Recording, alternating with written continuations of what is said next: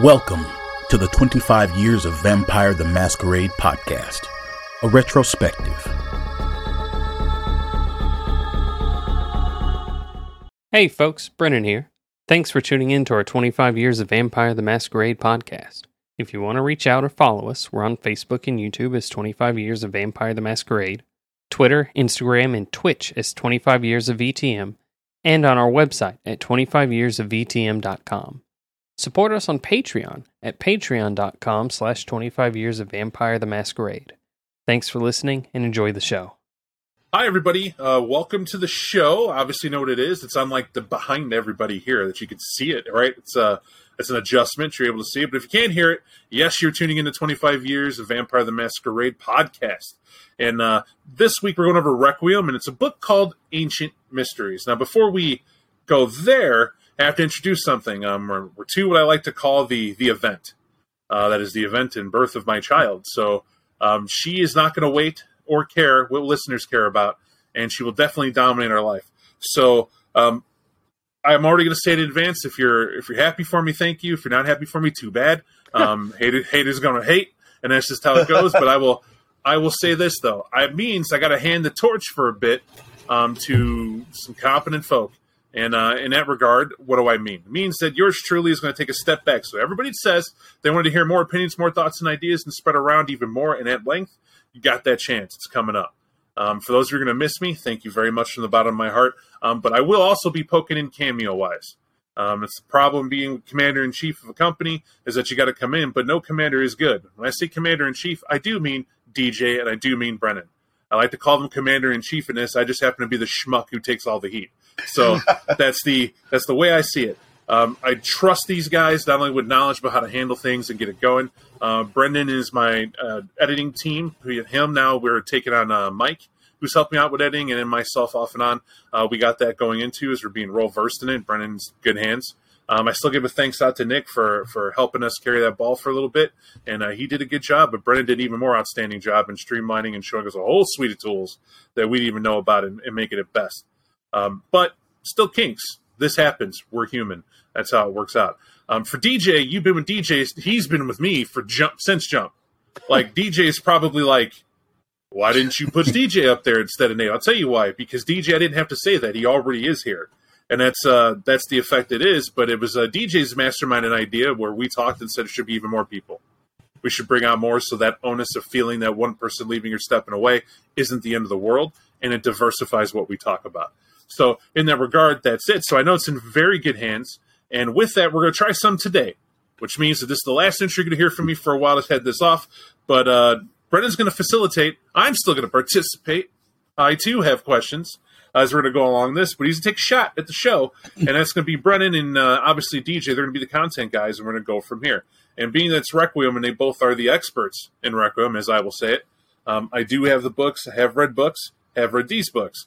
But the simple fact is they've applied it to more games, and by default, my hat's off to them in talking about its usage and whatnot. So with that being said, Brennan, DJ, you guys are family to me. I thank you for helping me and my family in this time of need. On behalf of Moa, who is basically the alien queen, as I've jokingly said now, I must go and fulfill my time serving the egg sac of my alien, Dometer. That's how it goes. The humor part is that it very much is weird, and I'm going to define that. If you guys don't know this, there's a fourth trimester. I don't know if you knew that. Everyone knows third trimester, right? Baby gets swollen big, mom is big, it's there, baby's full, we're going to give birth, and then that's that. I had to read about a fourth trimester, and then I also had to read about how we found out that basically the father's emotions, no matter where they are just as affected as the mother's emotions. Oh, so that is the fourth trimester, the husband, father's emotions? Okay. No, that's both. That's Okay. postpartum depression. The baby's out, right? So it's the first 3 months of the baby's life is the fourth trimester. But what you don't understand is that there's prep work. So just as mama's emotions the whole time have been peaking and getting larger and larger with the hormones for the baby's growth and the whole process and whatnot, my dumb ass has been wondering why I've been having certain days where, like, I'm going to tell you honestly, everyone should know this because you should be warned. Right, the French did some study and found some truth to the fact that the men actually mimic the complications the mother's going through in birth. Or you like to think you immune, you ain't fucking immune. Like, first and foremost, there were days my wife would be listless and I wouldn't know why. And then I couldn't remember simple shit and wonder what was going on. And we took turns. We talk every day. Baby, how you doing? Baby, how you doing? You doing all right? Baby's baby? The baby's baby? We good, baby? Yeah, baby's baby. All right, cool. Here's this. And then you hear the heartbeat of your child. You're like, oh, God, it's so great. You're like, oh, yeah. Now, you know me. And to hear me, I ain't got time for shit like that.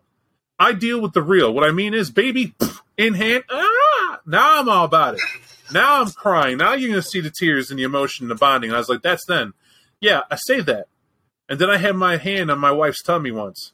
And I felt my daughter high five dad. And that was it. That was it. I was broken. I was riveted. And I was like, what's she doing now? Is she moving again? Is she snoring yet?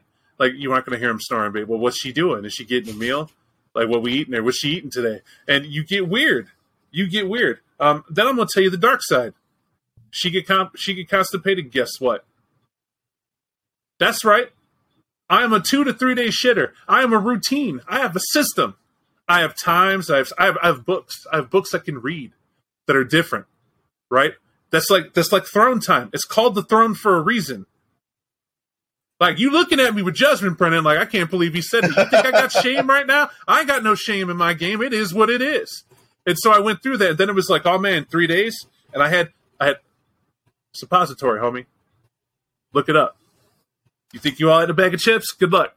Mm-hmm. So you go through these things. Well, the emotions are the warding part, because to me, they hit me like a ton of bricks out of nowhere. How did it hit me? I read about, first I looked at childbirth. Their videos. You know, kind of see what to go through, what the man's role is in that, or your partner, I should say.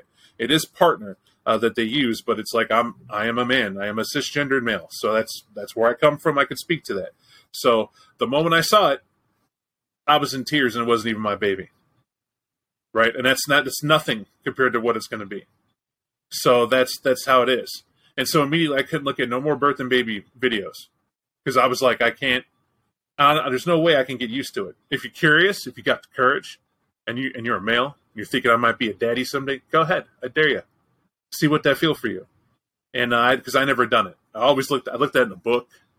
My mom's a nurse. I've seen all sorts of warning of STDs and all sorts of nonsense. Let's just say the vagina holds no mysteries, medically or otherwise. We've been there, seen that. I get it, all computations. I have a penis. I get it. Same thing. There's nothing like that. I'm not referring to that. But when you see a woman pregnant and her partner's supporting her, and the look in the partner's faces, I don't know what the fuck to do.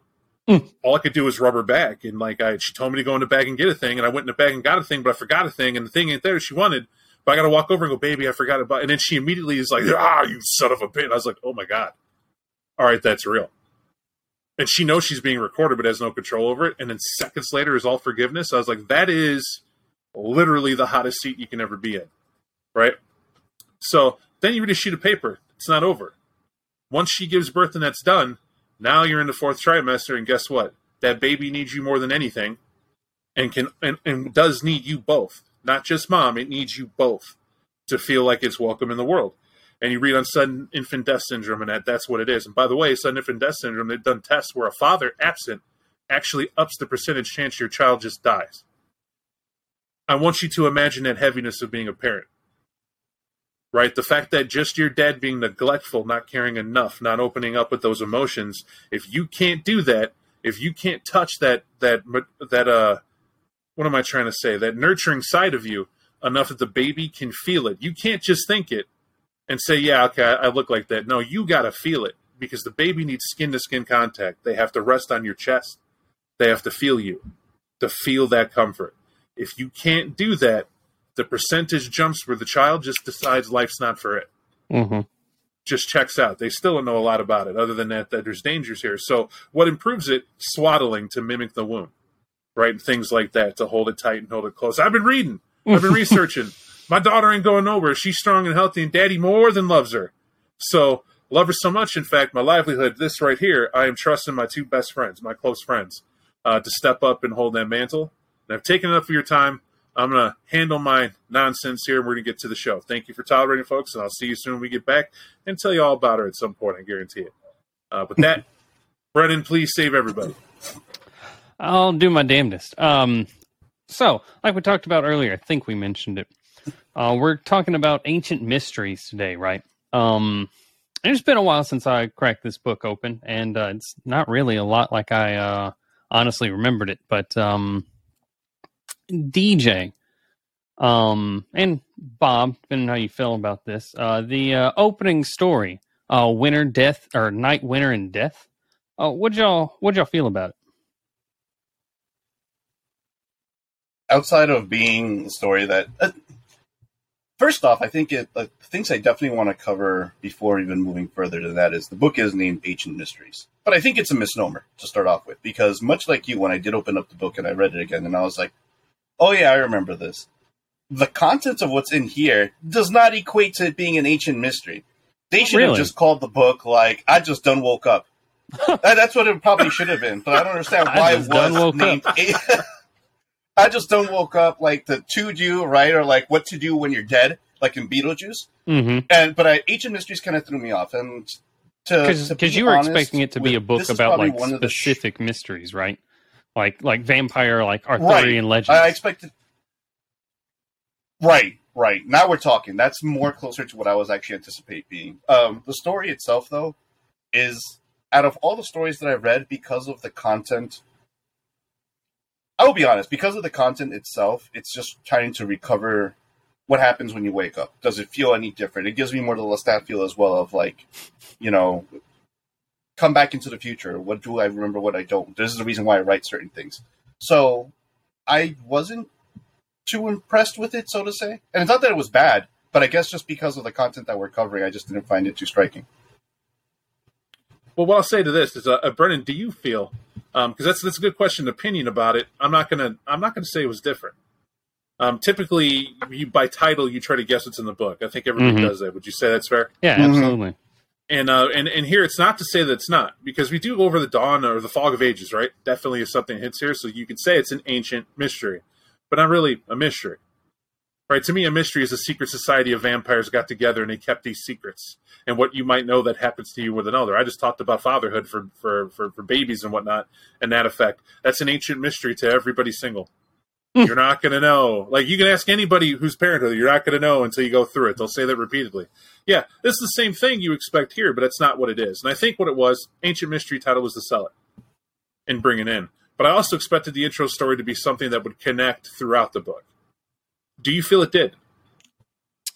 It did. To explain to the listeners about the story, it's got it has that classic Pulp Fiction storytelling to it, where it starts with like one story that's on one timeline and like jumps between multiple ones. So it starts with this Hungarian soldier, a woman pretending to be a man that's enlisted in an army in Hungary, but she and her group of soldiers are trapped in a cave seeking shelter as they're being terrorized by what we know as a vampire. And concurrently, there's a jump to the modern time where there are these two Ordo Dracul students who are searching for their mentor. And as the story goes on, you realize that the woman in ancient Hungary, it's like 200 years before. But ancient history, I'm going to call it the ancient time for the purpose of the story. And the woman in the ancient story is the mentor in the current timeline. And towards the end, that whole story that she's written down and that she's narrating, she's written it down in a diary for the students to be told. So as you're reading that story, you're getting the history of that elder. And that frames this entire book from what we were just talking about. It's not ancient mysteries as in you're going to be initiated into a secret society and the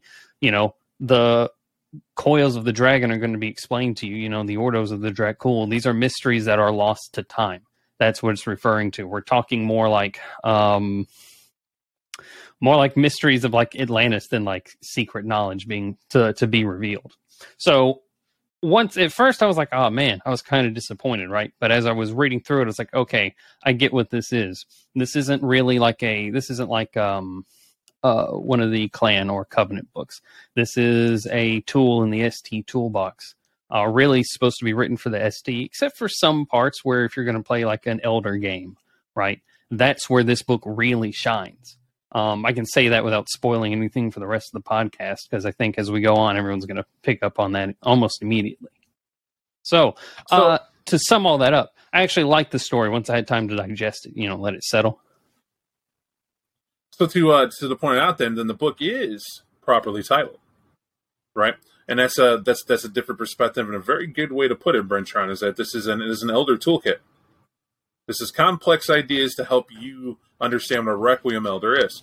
However, the technique in the introduction, a lot of you might be going, duh, and you've heard it before. That's because it is a technique. It's called memoriam, right? It's where somebody could play in the past of events to know what goes on. You can do that with your players, right? That's what they're showcasing, because they preached about it a couple times.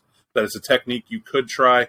They did it like kind of in the hidden back suggestions to run a game. That's an example of what they're saying.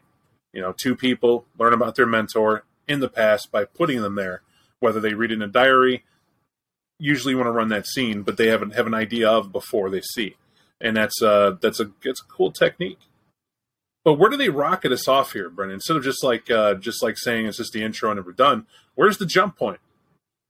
So after the intro story concludes, it starts out with really the foundation for a lot of the like elder play and elder like usage in any story, and that's going over the fog of eternity and the effects it has on kindred as they age. You got something to say? I just know we're on camera, so I didn't have control of that. I knew you'd catch it. It's just I know I could see DJ start sharpening his saber. It's Revenge Day for a past pod we did. We went over the War of Ages, and now I'm just like, okay, I could hear it just the blade getting there. All right, I'm ready. All right, well, no, Brennan, you're doing guillotine good. Will drop when it drops, which might be about now. So, a little TLDR for the listeners. What is the Fog of Eternity? We've mentioned it a couple of times, but maybe we have some first-time listeners and people that forget. You see what I did there? Fog of it. Anyway. Oh, Jesus. Here we go. On camera. Anyway, vampires, as they age, right? We're talking centuries timeline.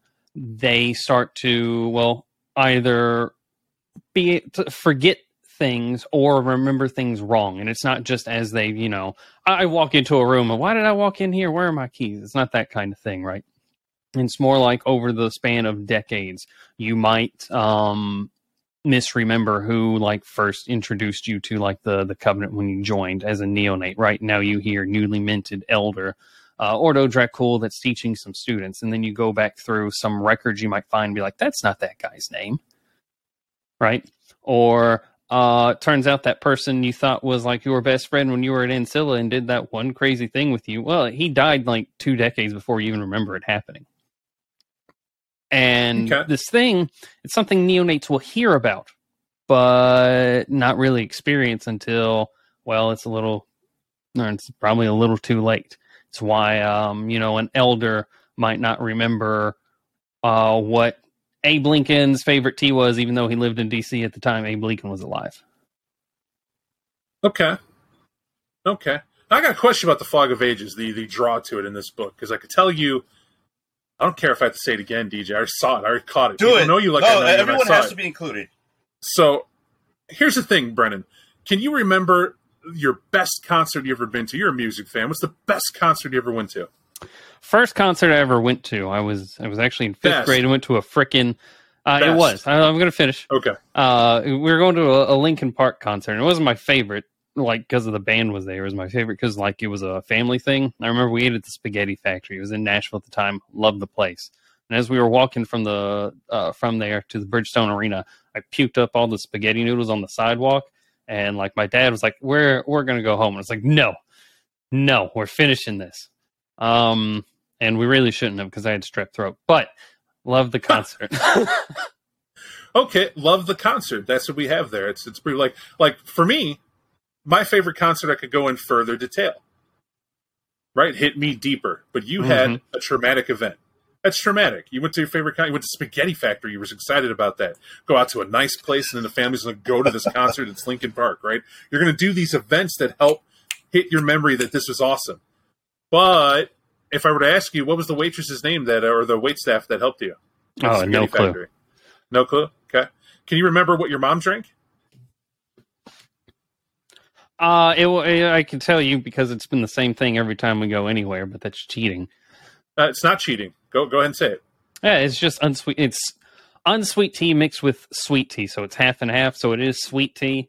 If you really think Okay. about it, but you can't just say I want sweet tea here in the South because then you get like a cup of sugar in your glass. Correct. I know that. I know that well. So you got to be careful. Diabetes is in the South. Mm-hmm. I know why there, right? But the second thing I'm going to ask is, like, okay, so you went to the concert, and it's Linkin Park. Do you remember what shirt the singer wore? I don't think he wore a shirt. Okay. You don't think. And what I'm pointing out is that the Fog of Ages is cheating.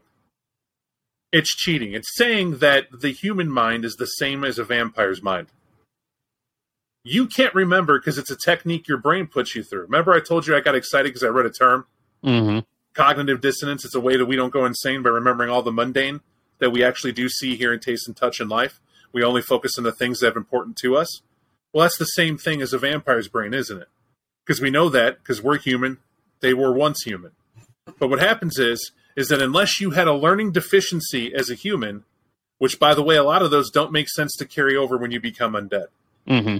The terrifying truth is that immortality doesn't have a magic to you. It kills a lot of what stops and hinders you. Can you see that, DJ?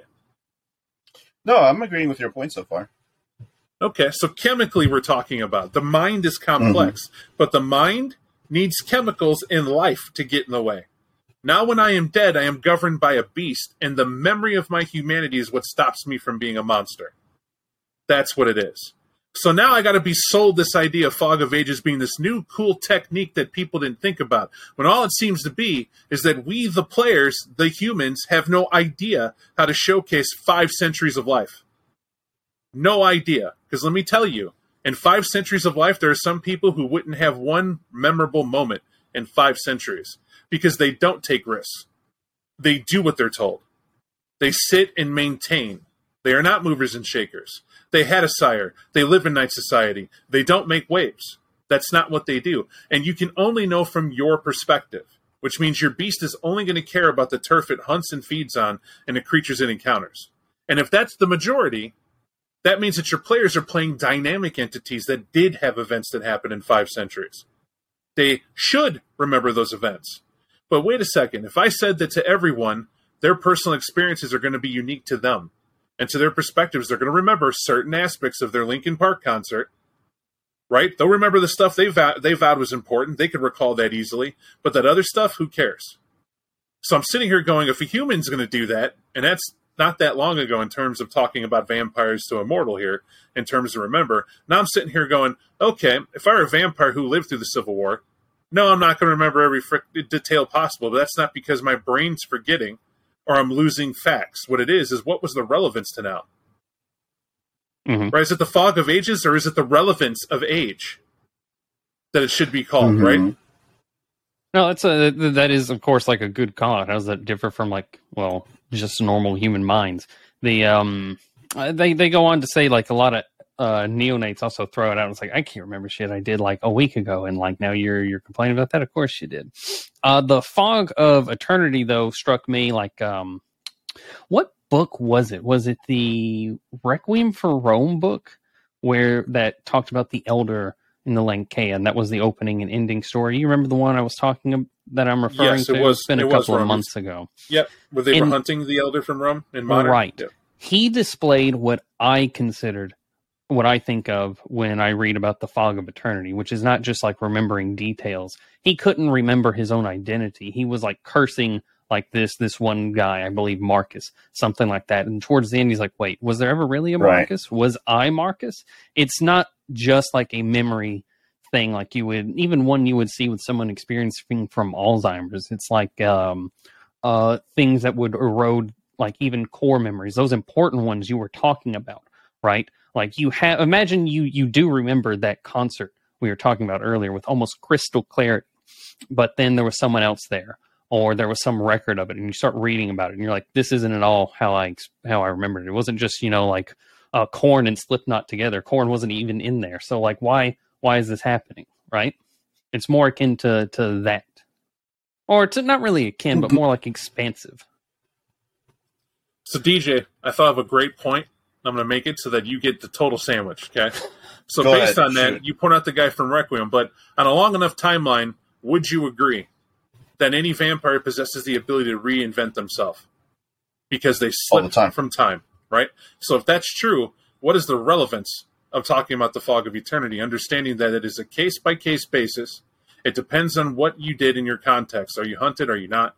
Were you trying to shirk the blames of the past or not? And it's just techniques. Because it's always been an advantage of a vampire to outlive their problems and outlive their enemies. Right? That's always what they had. Unless you're dealing with other immortals. In that case, you're just kind of stuck with what you have. But we're not talking about the same thing, right, in that regard. So with this, it's like, okay, we have this complex idea that's already complex. And it's like they said, to make it gentle, we'll call it the Fog of Ages to force talkable points about it. But we don't give talkable points. Instead, we're going to say, if it's from this year, you might have done this. To help you remember, make a diary. Isn't that the same way as saying you're playing an Elder game, so players, submit your diaries to the ST so we know what you did. Here's where my viewpoint comes in as I read The Fog of Eternity, right? Which is, let's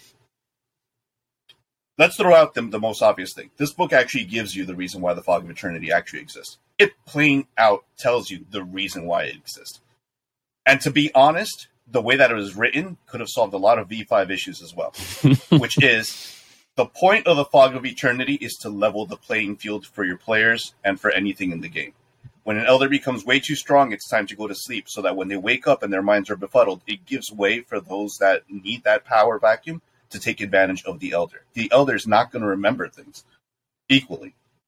Now, if they would have done that instead of the beckoning, we could have been somewhere. However, going back into the Fog of Eternity, it literally just tells you that it's a mechanic first and foremost. Because I actually agree with Bob. Bob's thought process, and it would be my thought process as well for that point exactly. If this never had existed, we could play Vampire in Requiem in that particular fashion. But just to put it on the table, we have to talk about the reason why, developers had created this mechanic. So now my mind has to go, like, if I have to agree with this mechanic, much like in the same way that Predators of Taint was something that was introduced in Requiem, then how do I make sense of it within context itself? And the only thing I could think of is what makes it relevant, as much as Bob says. Because Aventru had pointed out, as we did in Lord of the Damned, they are whoever they are at the time of awakening, or at the time, even if they are awake, they'll choose their identity, and that is who they are, and that is what they own. And that is a good way out, and that's what makes Aventru pretty good. But what about every other vampire? And what makes it relevant is the fact that it's a personal horror for them. If you can't remember, people already have a bad enough time waking up from blackout hangovers and trying to figure out where their lives are. I will tell you, that happened to me in real life.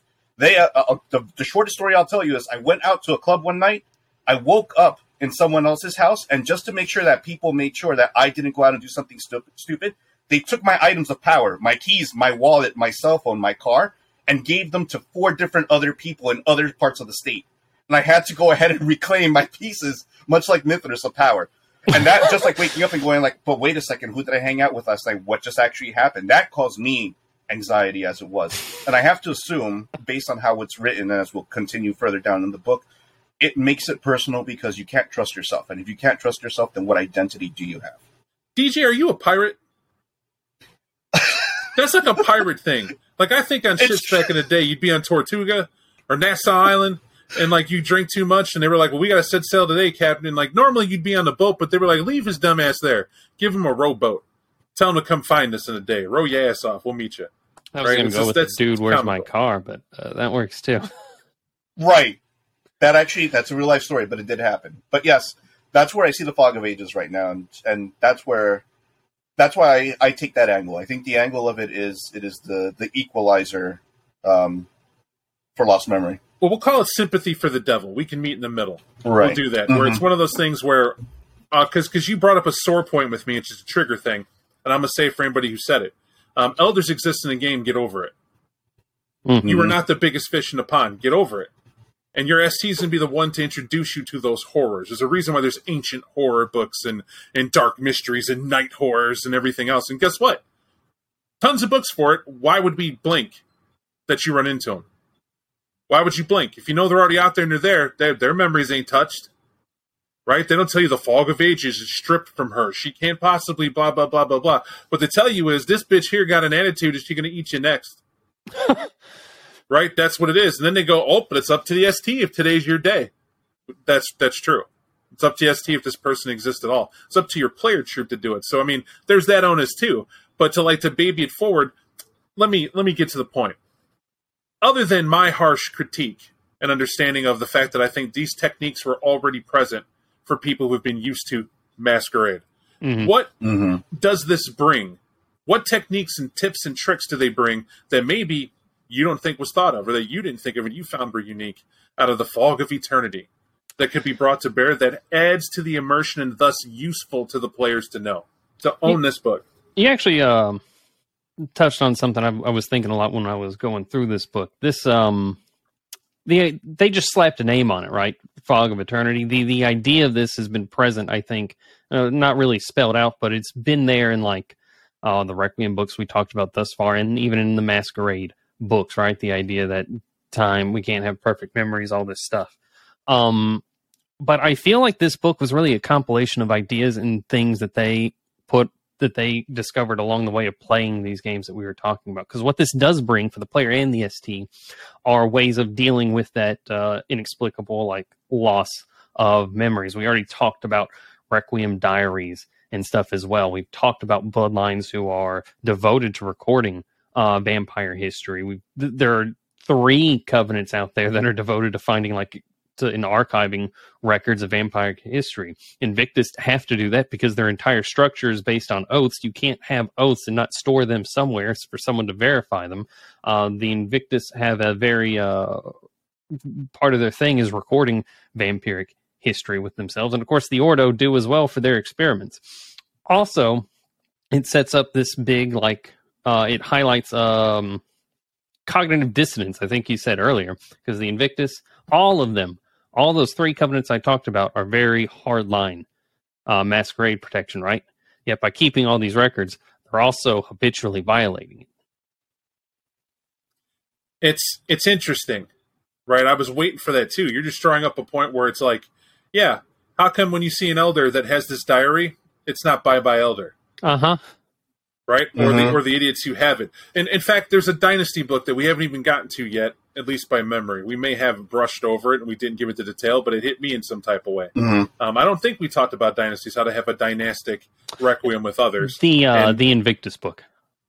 Right, they mentioned Dynasties in there, and yes, we did. Okay, yes, now I remember it. So in there, that's the only acceptable facet, because what they say is that if you're chilled, or even just, we're all 3 of us, we'll just use this example. We're technically doing this in a way, right? The dynasty that we have here for podcasting here, we're setting this up. And it's my time to go torpid, right? To step away for a bit and what have you. But there's set assets that each of you have that are fast to keep this running, with the added vacuum that I leave behind, and who's going to pick it up and who's going to do what, and all that. Directions, changes, ideas. And we're going to do that, and it's going to be handled. But it's trusted evenly between the 2 so that the one is never overburdened. But really what it is so nobody overtakes their if we were evil people, you know what I mean? Like, this is for some reason for $1 billion corporation, you know what I mean? So that we don't lose what we have, blah, blah, blah, however you want to put it. And these dynasties sort of work like that. But the difference is, when I'm gone, now the power rests evenly between 2, not 3. And when that goes out, now we walk a little taller. Now we make a little decisions clear and free and whatever.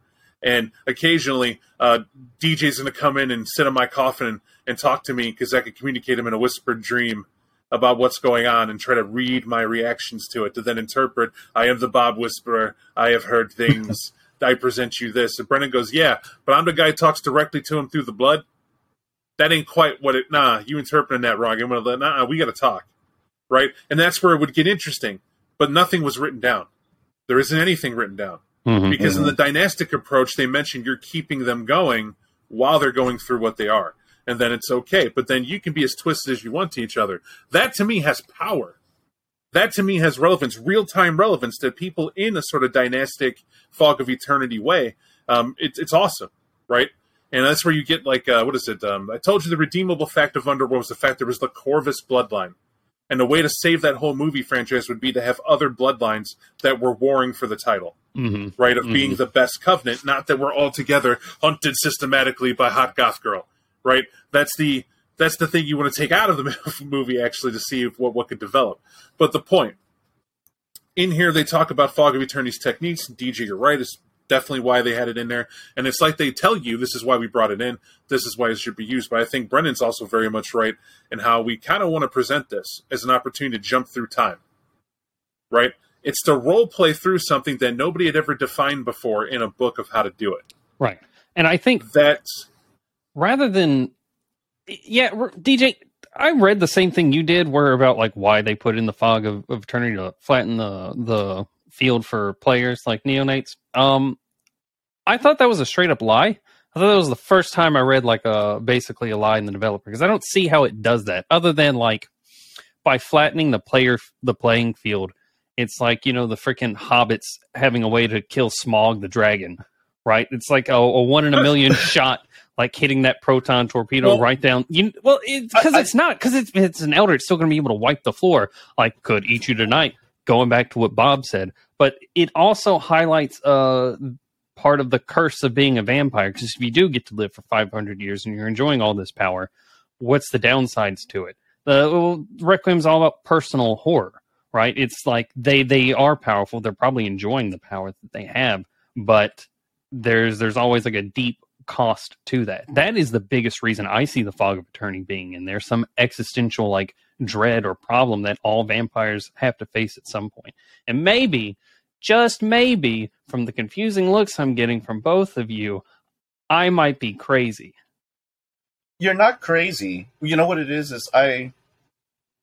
I think it's a doublespeak, because the way they wrote it could be read in two fashions, right? You have your good neonate player, a person's like, great, I get to do whatever I want. Then you have a person like Bob running your story, and once it ends up being that your elder figures out you've been bullshitting them this entire time, regarding their memories, then it's game over for you, because it's a matter of playing with it. I think the other thing that's also brought into it as well is what makes it, I guess, enriching to a story is the way they write vampires and time in Requiem is always very short-lived, meaning no more than most likely a century. That's as much as the history of a city has, unless someone has changed hands. And if someone's older than that in that region, you mad grab for whoever that elder is to either provide you information or take information from them that they might have had stored. But that's where it underlies it, because that's where the game begins. And I think the game usually ends in tragedy for anyone trying to figure out or undercut or undersell or undermine that elder. First off, there are players who can't survive 10 nights. They can't survive 10 nights. So you don't even need elders to make it terrifying for them. You just need them to be vampires to see what it's like. And that's that. So I'm going to say that. That's your majority player. They have no idea how to survive. Mm-hmm. Analysis paralysis, terrified of what they do, unless you're an ST that uses hand-waving. You had fed, and man, you butchered that whole family. Well, no way anyone's going to notice you. We're vampires. We're powerful. Let's move on to the next scene. If you're that guy, I guess you can do whatever you like. That's the power of make-believe. We're making this shit up. You can too. And if people like what you're making up, I guess they'll buy your bullshit book. And that's just how it goes. Why do I say bullshit? You want to talk about a fundamental break of reality. And the theme of the game, you can't even follow it. Right, I'm going to say this. I think nothing's more sad than someone saying, okay, here's the world of darkness. It's your world, but to a dark reflection. Everything's darker. Vile, monsters are real, everything in it is bad, and you can see corruption and people getting away with the most amazing things. It's an alternate dimension. They didn't say dragons are flying through the sky, making drinks for people and delivering Domino's pizza. Right? That level of crazy was never brought up. It said it's your world, but to the dark twist of it, with these additional things here, which means vampires are gritty. They're real. They're going to make real choices. When they have a society that says you will not do outside of what we said, or President Riffraff will kill your ass, that's what has to be enforced for that darkness to be felt. Unless the whole point of your coterie, your group, whatever you want to call it, your clique, your camp, whatever you want to call it, you're there and your sole point is to oppose that asshole, riffraff. Well, now you're over here figuring out how we're going to do that, which means you might go out and sloppy feed on purpose to reign in hell, right? Better to reign in hell than serve in heaven. And then that's the point of the campaign, and you get that choice. It's about choices, right? So when they say level the playing field, when I answer that question off the bat, to be succinct and clear for all time. You can't think of things in-game and out-of-game and think you're going to find an answer. Right? To level the playing field means, how do I make room to get all these elders out of the way for a new game master who wants to not have to deal with ancient mucky muck who they put right in the middle of the territory I want to go over in-game? There's a by-night book. I want New Orleans, but I don't want to deal with these assholes that are in it. What's a good way to get the key ones that are in the way of the guys I made that I want to bring in that might step up to the plate to do it? Well, Torpor. Mm-hmm. You want to see where that works again? Welcome to V5. It's called The Beckoning. You get it now? Mm-hmm. It's the same thing. Doesn't mean they're dead. It means they went to the mythical East to learn what the draw is. Meanwhile, you're free to run your city as you will. But wait a second. Chicago by night, there's still freaking Methuselah walking around dancing, shaking. She's literally putting her eagle on the dance floor. And you're telling she don't feel the beckoning? And we didn't say why. Ooh. Right? Choices is what this is. They're trying to give you a gamut to answer. When you try to please everybody, you look like a goddamn fool. And unfortunately, that's the world we're in. It went from, yes, we're vampires. It looks like this. And we also made werewolf, and it looks like that. And we also made mage, and it looks like that. 3 different perceptions of the same world, and none of them can agree on anything. Because they come from different walks of life. Now, we've demanded, we the fans have said, you need to make it to where vampires see everything like this, which is the same as werewolves now see it, and they made room for, which is the mages who they've made room for, and did that as well. And they realized, well, to do that, we got to sand down quite a bit. And we got to move a lot of stuff out the way. Because by that being said, we're saying that we lack the capacity to go against the books we buy to put our imagination in it. So that's a lot. But that's exactly how you answer that question, is to point out, if we're going to open industry speak, let's open industry speak. And if we're going to say the truth, let's be truthful. That's the real reason why. Now, this book also adds, but hold on a second. Just because we told you that you can run and punt some elder off the way, so you don't have to deal with it, I didn't say they got to be gone. That's the genius of the Fog of Ages. This book actually reminded me why I ran a game of Requiem using the Fog of Ages as a beginning, because preludes are awesome. And what it was instead of you meeting the prince, how about you learn about the prince? And so what I did is I took 8 people and I put them in a society where, yes, they were kindred. It's the very beginning, where they were basically chain-coddled by their mentors, except they had to be put on hold because they remember what that learning part was. Here's your society, the right colors, how to eat, and whatever. And instead, I made them the servants to the prince, getting news about these new people. So that, basically the letters arrive, the prince reads them, and the prince starts grilling the ghoul, which is really the player of that vampire, about this person that was there. And it forced them to give a third-party perspective to a very powerful entity about how it's going after permission was given for them to be created. Which means they had to know their background. They had to know their relationship with their sire. They had to know their place in society up to this point. And from a ghoul's perspective, which means they couldn't be ostentatious or loud or anything like that. They could be themselves, but they had to also give valid content and deal with the prince. And then they had to see how the prince was treating it, or how he treated the sires when they came around, and see what that was about. And they got to do that. Well, why is it Fog of Ages? It took a century. So we split it by a couple games going 20 years a pop to see what went on. And some people took interesting flaws. Strange shit that they wanted to happen in their background. Like one was at the Alvarez, right? Was a thing that they had. And was it hidden? Was it not? And they learned the prince knew about it. Not only knew about it, the exact Primogen who covered it up. Right? And that the sire knew about it because there was a deal struck. And that's why their mentor is not seen when they started play. Wouldn't answer the phone. Wouldn't answer emails. Didn't know what was going on. But what they didn't know was why. And that was the mystery. Now, I pat myself on the back for that, because the mystery was Scratch, which was the NPC who did it. Literally took that mentor, and he's a Diablerist. And where do you think the mentor went? Nom nom. Right?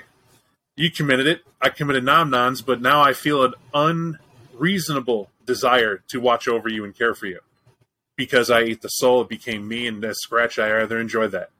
So now I, for whatever reason, am teaching this new Deva how to operate in the city and what to watch out for. With the occasional phone call, I'd show up from a distance, we'll have a chat, and he always appears out of nowhere at the wrong times. Right? Really stomping on my groove, being a vampire, Scratch. You're not my sire. Oh, but I feel so close to you, little one. Right? But the Fog of Ages in that prelude gave all that to be possible, which made a game that no player wanted to play. Really? I know. You're shocked. You're shocked. Yeah, man. When it comes to something that intimate, that's what Requiem does. Masquerade gives you no idea how to build intimacy with what you have going on. You got to be a phenom, right? I build intimacy with my players. I make it a point to. I build those close connections and whatnot. I feel a point to. But that doesn't tell you that. There's no book that tells you step by step how to do that build, or what it is you got to say, or how you got to be, or how to tell that story. You know that. We've been over the books. It's nowhere. Right. Not even Requiem tells you that step by step. However, Requiem does give you a toolkit that says you might get it if you read this enough. You might start seeing the advantages of caring more about your disciplines when you read the discipline book. You might care about age and what it means in the relationships when you read The Fog of Eternity and how that could work. And however you want to feel about it. Did you try it? Well, that's me. I had to remind myself when I read this book, this is the book I read where I tried it. And when I tried it, what happened? I loved it. 2 of the 8 loved it. However, the others, man, I just want to go slamming shit. I hate the fact that my background wasn't what I... Man, this is just garbage, man. Where is that? And you know what I'm talking about. Right. You know, that's what happens when you take LARPers, bro, and you put them in a more intimate setting, and now they got to care. Oh, shit. What are these? Are these feelings? Frenzy.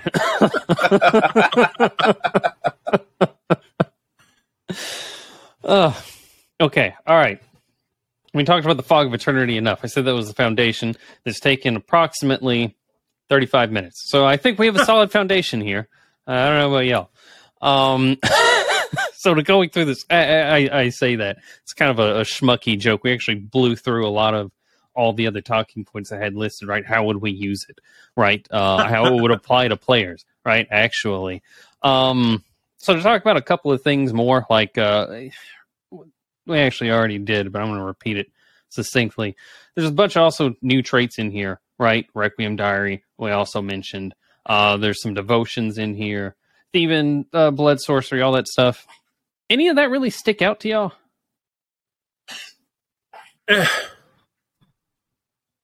Okay. All right. No, not really. I think the reason why is because they're just tools to kind of help vampires. Everyone loves powers, right? The Cane Bro in you, at least at one point, wants to make sense of how you're able to make it happen. But to me, it's the stuff that came a little bit before. Because even though we spoke about the Fog of Eternity, I think the lubricant here is what happens when you do wake up. I don't think that there's enough things that kind of hammer in how your character would wake up to figure stuff out, right? Like I think about what is that movie with Arnold Schwarzenegger, The Sixth Day, where it's just clones everywhere? Yeah. Right? So then it's just like in the future, there's clones and everything, and then like people just have their memories like implanted to the next clone, and they wake up and it's like they only remember as much up until the moment of death, but they won't remember up until, you know, obviously their new clone vat is created for them. But why it strikes me is like, all right, well, your clone vat was 300, 400 years ago. What is it to wake up to that strange new world? We know from a masquerade standpoint what it would be to have and hold certain powers and cultivations of it, but I don't think we've had enough literature that drives home what it really is to kind of wake up. Wake up, lost. No more carts, metal things going around. People don't dress modestly anymore. What is this? And one of the things is that it mentions that it's not even like human sensibility, it's your vampiric sensibility. Because when you went down, even as a vampire, you have a sense of what you find, what your own like moral code is, and for those ethics to kind of be compromised. That's shocking. That's also a possible breaking point for you as well. You know, I think even in second edition, that's one of the things that does shock your humanity into place as well, because you shouldn't live this long. Yeah, you shouldn't exist this long. Yeah, you're right. Absolutely right. Being outside of the realm of it, I think is one of the struggles that I would have offhand until I found my grounding of what I would do to play a Waking Elder. When I'm actually glad you said that, because I didn't. That clicked something with me that I didn't really think about. Like in my mind, that exact scenario is one of the most important reasons why covenants would exist. Because covenants, like we talked about, they're not just political like factions. They're not the sects of masquerade. They're honestly more akin to paths. Because as we've like read in some of the other books, even like covenants aren't fully like politically unified, right? There's different people competing in the complete rivalries, right? Different domains even inside the same city. But the idea is that every covenant has some like precept to it. Like Kea obviously have their like religious devotion. Carthians and Invictus both have their own like grasps of like power in and of itself, right? All of these form like anchors that will anchor a vampire to themselves and not lose themselves to a beast. So I actually kind of expected to see that in the book, and I don't remember seeing that.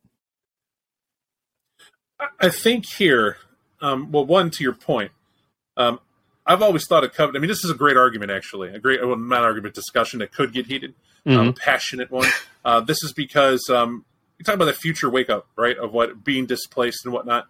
I think everybody's tried to imagine the future. So I think everybody automatically is perfectly capable of understanding what life would be like for you in the future, right? By understanding what must happen and what must change. Does that make? Would you agree?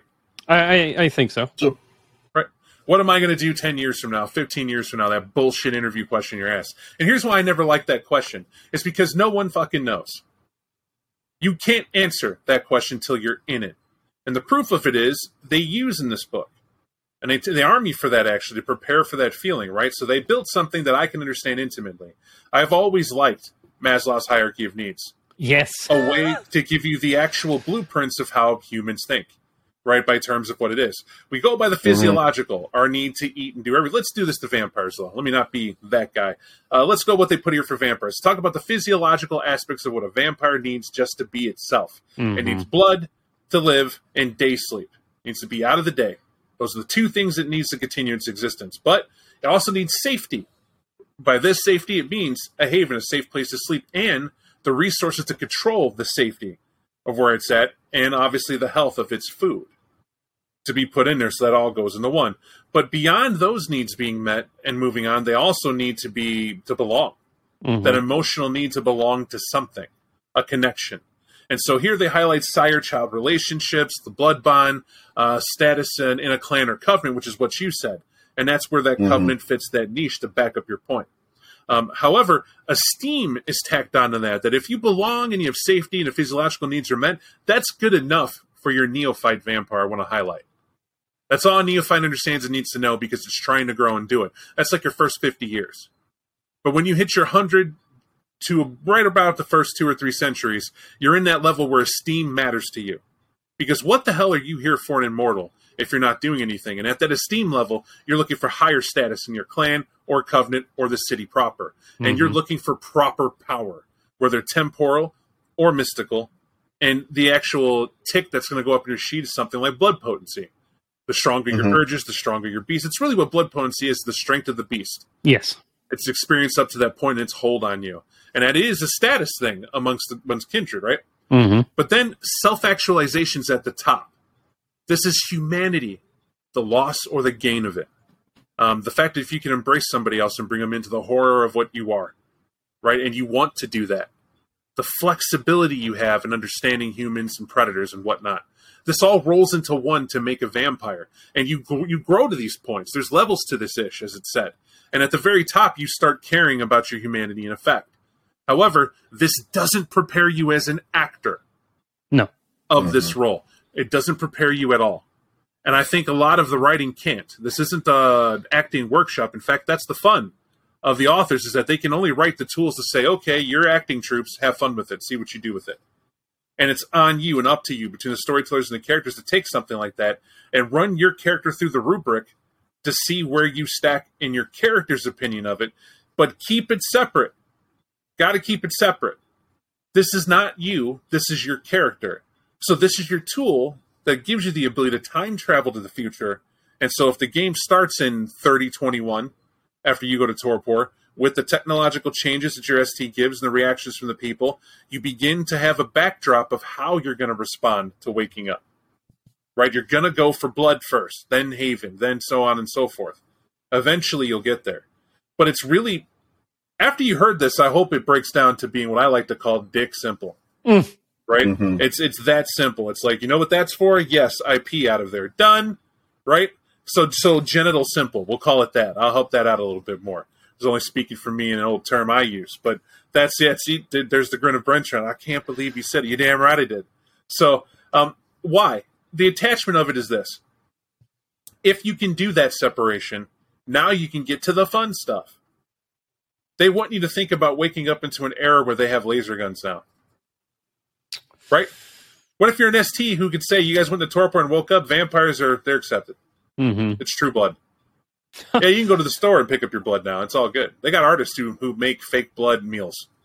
So you can slice them and chew on them. And they're really tasty. I recommend them. You don't even have to hunt anymore. Isn't it great? No, it's not. Yeah, Uber Eats has a good thing. You know, somebody can save discount on their next meal by just driving to your house and laying there. Get your bite on, right? How weird would that be? But that's really up to the creativity of the players and the STs who make up those weird, quirky circumstances to make it fun. But what's shocking to me is that they had to put in the book because this is not coming from people who sat around and went, okay, we're in our Bugattis. We're having our team meeting in our Bugattis. They paid for all this. Now that we're here, what do you guys think we could do next to make more money?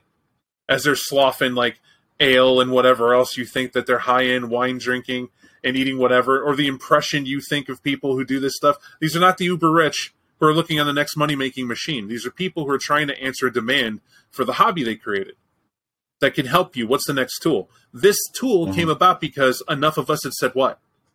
I have no idea how to portray an elder. I have a hard enough time portraying a unit. I have no clue what this elder would do. And that's why I only use NPCs out of the book, and even then I don't feel I do it right. I don't know how to do it. I don't do it right.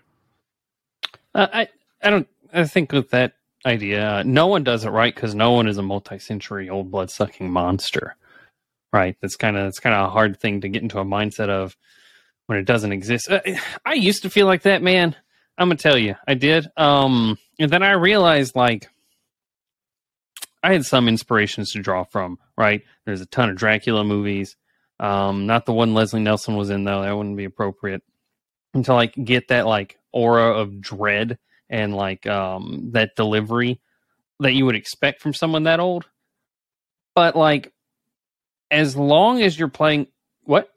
Go ahead. It's like you must have heard it in your brain. I was like, you expect all elders to give an aura of dread? No, right? But I'm talking more like sorry, I was envisioning one elder in particular, right? What I'm pointing out is you still have a predisposition to think that maybe I don't know if I'm doing it right, because what I was expecting you to come over hard. Yeah, I think all elders have a thing of dread, because that would make sense, because that would show the foundation you built to say, yeah, elders come from a very scary era. Right, They know they're powerful now, so yeah, they give off an aura of dread, because I agree with you. I think the hard part about playing an era is someone that is such a super predator and is so powerful, not only are they aware of it, but they know they're trying to talk to you of the modern world, and how do they do that without scaring you off? So they're doing everything to disarm it, so elders don't like to move a whole lot. Mm-hmm. Because that's part of the reason. Think with an elder, they're going to be a lower. I'm going to bring up the humanity scale, game mechanic, right? They're going to be lower on that scale, right? But like as we've humanity in this, there's no conscience attribute in this, right? Humanity in Requiem is not actually like good and evil, right? It's more of a scale of how alien you are from being human. So you could have a lower generation, Jesus, a lower humanity vampire that's an elder, and it's not that they're hyper violent. They might not be at all. It's not that they're evil, that they just want to rip you open on sight, right? It's just that they are so different from being a person. That aura of dread is really how you're interpreting it, because there's something else. How does a lion think about man when it stands in front of him? Yeah, I guess it would depend on just how hungry it is. And that's the exact same thought in the head of anybody who stands in front of an elder. Right? Just you can communicate with the elder. So what do? Nervous talkers. You're going to bring gifts. That's the thing. Mm-hmm. You bow a lot. You don't look him in the eyes. You do all the things to don't antagonize the predator if you're smart. Right? But what if you're not? Then you stand back from the person who should have damn well known better. And now you're gauging the elder, and the elder knows it. And that's their real power. We all know that we should shit Tiffany cufflinks, right? Just terrified when the old blackbird, when she comes to town. And you're standing about, right? Because her reputation is I eat and kill whatever I choose. Mm-hmm. And you hope she doesn't choose you. We went over that book, which is why I bring it up. Those listening understand that. So if you know that, now you know why Solomon Birch was pinned against the wall and terrified that this was his last night. And knew it. But it's the risk he took and the big brass balls on that guy to be able to do that and say, I lived. I dealt with the unholy and I lived. But what high does he have afterward? I survived her. The power he felt at the end of it. Because it just justified, I am powerful. I was able to seduce and manipulate an elder based on what she was, but then it proved that I am no longer that Ancilla trying. I'm that new elder, allowed and permitted to be at the table. Everybody wants to get there, doesn't it? You want to do it. I want to do it. Everybody wants to do it when you play a vampire to be recognized as that threat. But how do we do it? It comes in levels. When I'm a neophyte, when I'm young, it's mortals who will fear me. But I don't know how to handle that power, so I need to make a scene where I frenzy and wake up in different spots, blacking out like DJ said, but well aware that I've mauled and ate everything. I need that. But then I grow from it eventually, right? When I get used to that, know I could do that. Then I get a feeding down. Now, I don't do that as much anymore. But what do I do that's differently? What's that next level? And that's how one has to think. How does an ancilla feel? How does an elder feel? And you go on and so forth. And how are people going to get me? The people beneath you that are your lessers reflect your prestige. Always remember that. Somebody who reports to you and answers to you, they represent you. They don't have to belong to your org or your clique or anything. If you truly are better than someone, the people will look at you like you are, because otherwise you ain't shit. You are what people say you are. You can feel whatever you want, and you can have that self-assurance, that self-security, and that's perfectly fine. But if you want an example, why was the Amber Heard nonsense with Johnny Depp so important? Right? Johnny felt that he was in the fan's eye, but now he's just some wife-beating scumbag. He went and defended, won his day in court, got that rep down, he's loved again. Right? It's night and day. It's that simple. And that's how it goes. Reputation's all. Well, that's for mortals. If it's that important, you have to understand. To an elder, you better have it. And that's really what this future portion does, is paint in your head. It's way more than just you waking up and things are different now. And I guess I got to get used to the new tax rate. Agreed. I think that about covers it, unless any of y'all want to talk about any of the rogues gallery they have in the back of this. No, I'm pretty comfortable. How about you, DJ? Yeah. I'm pretty comfortable as well. I think if I was to add something to it, speaking upon the point you just made, Bob, and I guess for players who are trying to envision what Bob just mentioned, I would probably say it's the same way I kind of envision the way children look up to parents, especially when they know parents have the powers to buy things or deny them certain things. It's instinctual in the beginning. Or, let's say you just walk into a new company. You don't know who the big boss is, but you know that boss is somewhere in the office. And when you meet the boss, instinctually, you know where the hierarchy of that power lies. And even more so, even your more immediate boss, your supervisor, has the power to either keep you in the company or fire you or come up with a reason for it. And that's why when you start watching that politics happens in Vampire as well. So every now and then, just think of yourself as the office worker. You're walking over towards the cooler, and all of a sudden your boss shows up. How do you feel in front of him? How do you react in front of him? I think that's a good way of of displaying what type of aura someone with power should normally have. The final thought I want to give here is the overall book. The overall book is the things elders have to tackle. Mm-hmm. This is the immortal half. They give you what you asked for. You want to know how to play an elder? This is the book I'd say with confidence is the one that will help you grasp the concepts that they thought a lot of people would get with previous books. That's really the sole focus I see this book being made for. That's the feel I had throughout it. They even included powers, right? They included the elder mindset. They give you a breakdown, even more than we did, of how you would map this out if you needed to make maps. Some people can't relate like that and need to have paint by numbers to help them land their great games. And I want to say this, everybody here, just from me to you, longtime listeners of podcasts and new, understand that if you're taking steps to listen to podcasts, what people are saying about books and whatnot, you're crafting, polishing your expertise. But if you have not yet run a game, you are missing a ship. Your time is now. There are tools that you have to help you, but your time is now. If you're listening to a podcast to help you, start running a game so you can apply it, so you can come up with your techniques, you come up with your way of doing things, and make your games better. That's how we make this great, is we make it a community. And if we help you, nudge you out a little farther to finally get that tribe, please do so and let us know how you're doing. All right. Only other note, other than those NPCs we talked about, this book also has several different historical settings, right? Everything from like ancient Egypt up to like World War I. So it's almost like a mini Dark Eras book that I'm sure we'll review at some point in the future. With that, I think we're gonna wrap it. Not next week, but next Requiem recording, we're gonna be going over Ancient Bloodlines. It's the companion with this. They actually go together.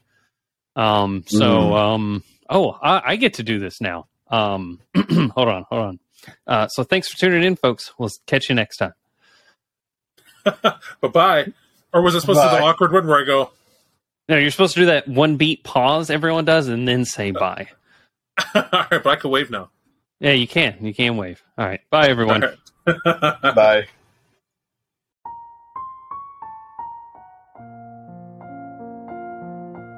Thank you for listening to our 25 Years of Vampire the Masquerade podcast.